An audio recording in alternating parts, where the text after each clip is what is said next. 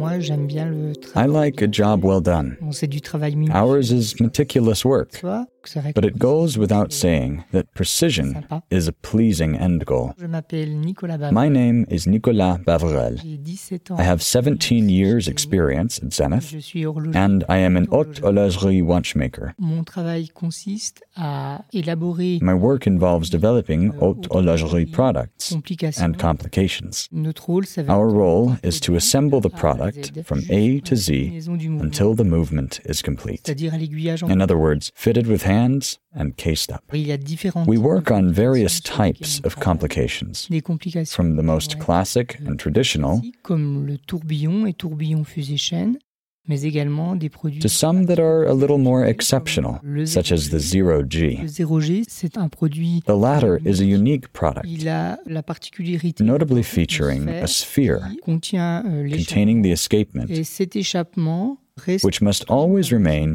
horizontal. une des particularités. L'avantage, c'est toujours This is part of our la quest précision for precision. et The le fact fait that qu'il it reste always remains lui horizontal permet enables it to d'utiliser cancel the effects of gravity parce qu'il est and conforme thus à la enhances précision. its accuracy. Alors, on travaille We également also sur work la on the fusée and chain tourbillon. Le tourbillon en lui-même, The tourbillon itself is designed to cancel the effects of gravity. mais également But here, sur la we ensure précision precision grâce à through la the force constant constante force que provided la chaîne. by the chain. Le fait d'avoir The fact of having constant force from the beginning of the watch's running time right the way through the entire 50 hours of power reserve permet d'avoir une ensures that the accuracy remains le constant. fait de travailler sur de nouveaux Working on new products, such as the Inventor, un nouveau challenge. is a new challenge for the haute horlogerie workshop. Cette année, This year has seen the launch of the latter, c'est quelque chose. which is something completely new, L'échappement est and the escapement is quite different ce qui se fait from what is traditionally done in watchmaking. et on est prêt. We are poised and ready for this challenge, however. How can one fail to be moved by the creative determination required to create Zenith's iconic El Primero movement? The long-running history of the Swiss watchmaker proves that humankind's only limit is imagination, and that of the Zenith teams is immeasurable. Behind this design with its strong identity lies remarkable and advanced technology. You're listening to El Primero Stories, the Movement Podcast.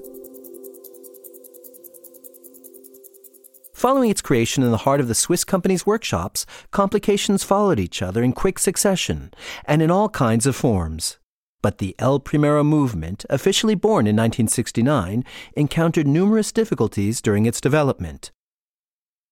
It was a chronograph, and not just any chronograph, since it had a high frequency that made its heart beat at 36,000 vibrations per hour, and it comprised a column wheel, a veritable brain controlling its functions. It was rapidly equipped with a triple calendar, date, day, and month, and a moon phase thanks to an integrated module beneath the dial. With such key assets, things could quite easily have stopped there. And this iconic movement, with its rich strengths, did indeed remain unchanged until 1997, when the flyback function was integrated into one of its variants. Purists will explain, with good reason, that the flyback is in fact not a complication, but only a function. Nevertheless, the addition of this characteristic was a new feature that had not previously been included.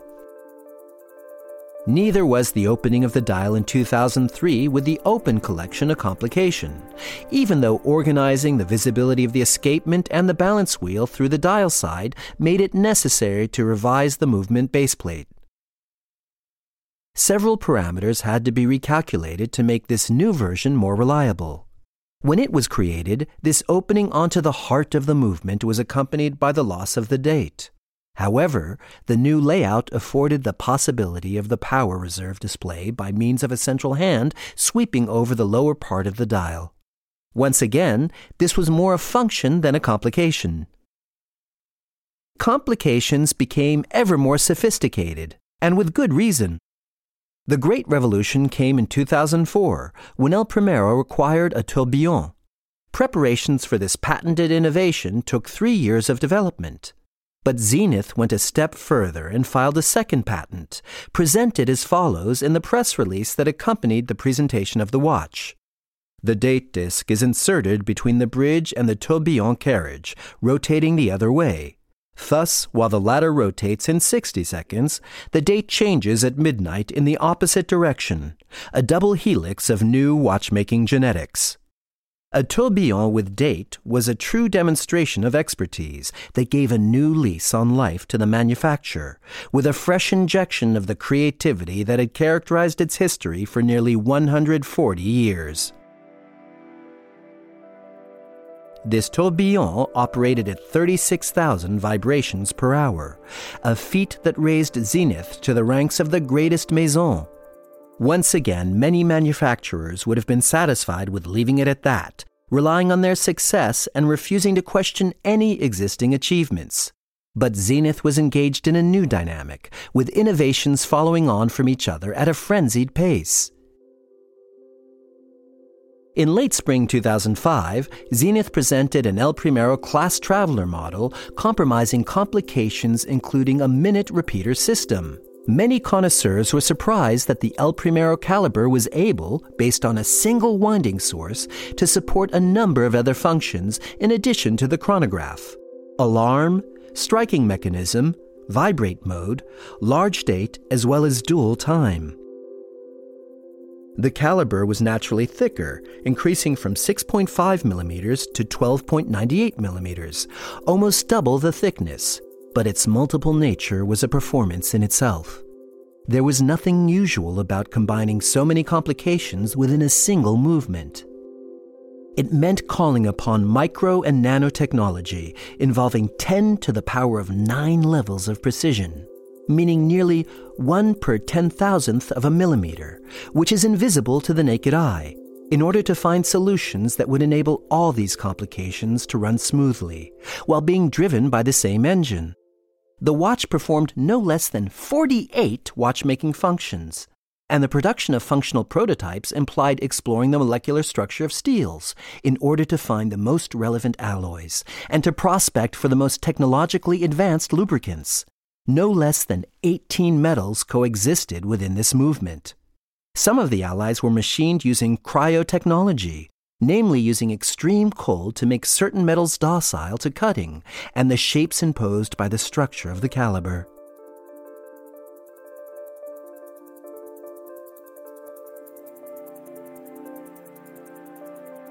Obviously, the few models produced were distributed in a very confidential manner. Yet Zenith was clearly charting a new course in its history, that of complicated watches. What is the only limit for watchmakers? The answer is their imagination. Witness the perpetually prolific history of the Maison Zenith. Providing ample proof of this, El Primero seems to enable just about anything. The manufacturer's research and development teams reveled in playing with this movement as they would with an engine in order to multiply its uses. The game naturally involved bringing designers on board, and the dial became a testing ground that amazed lovers of fine watchmaking, on which the date position, for example, began to shift around. Originally appearing between 4 and 5 o'clock, it was then displaced in the form of a large double disc at 6 o'clock on a variant of the two-counter movement. The idea was appealing, but Zenith teams felt it would be interesting to offer a retrograde date display on the open version. A hand pointed to the days and was instantly zero reset at the end of the last day of the month. The modular complication was combined with a splendid version of the Chronomaster Open. The case was made of platinum, and the dial of gold, of which the hands featured 3 shades. The result was dazzling. Yet the date had not finished moving and ended up in a triple disc version at 2 o'clock, which was later simplified.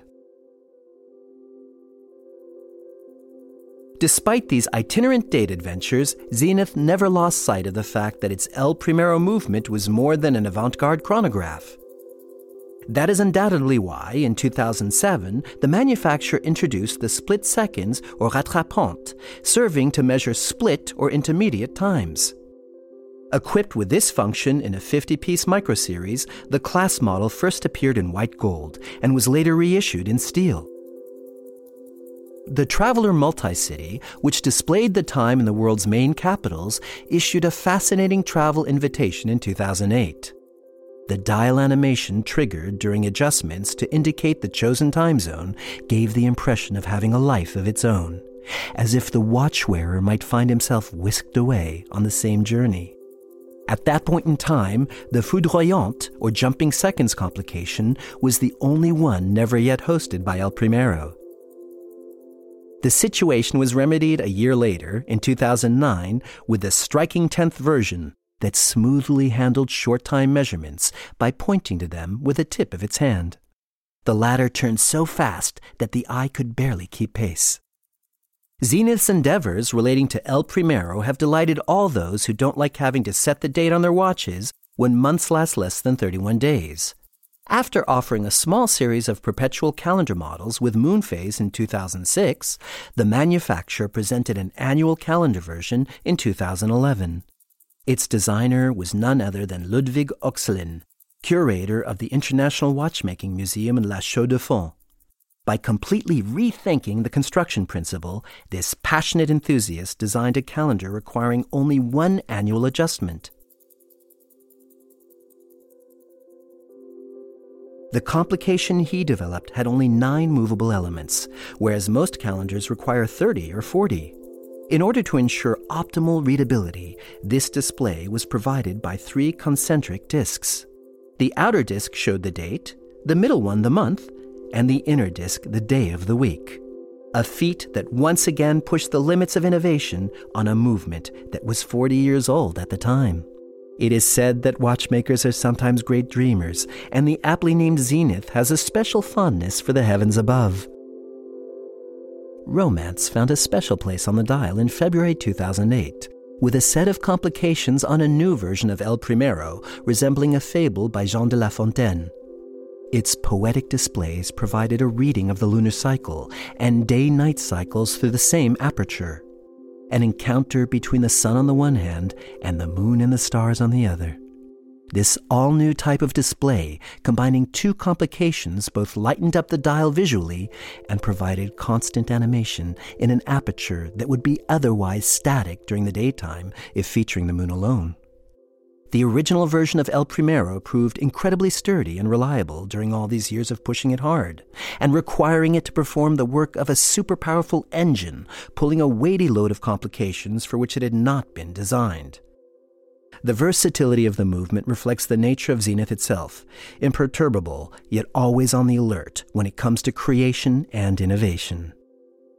El Primero is a truly resourceful caliber, and today, at 50 years old, undoubtedly remains one of the most modern chronographs.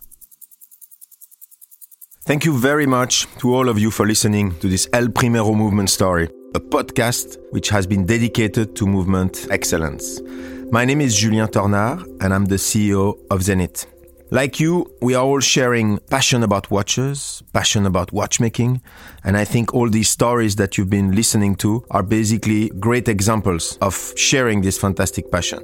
We have been celebrating this year the 50th anniversary of one of the most, if not the most important movement in the watch industry, called the El Primero, a legendary movement created in 1969. All over the year, we've been around the world to celebrate this movement with different friends and aficionados of our brand and sharing this passion. So I'm very happy that you could hear all these interesting stories about the brand, including Charles Vermeau's story, which is a man I want to celebrate, especially this year for this anniversary. I'm also looking forward to being with you in the next episode and to share more adventures about watchmaking and about El Primero. Thank you.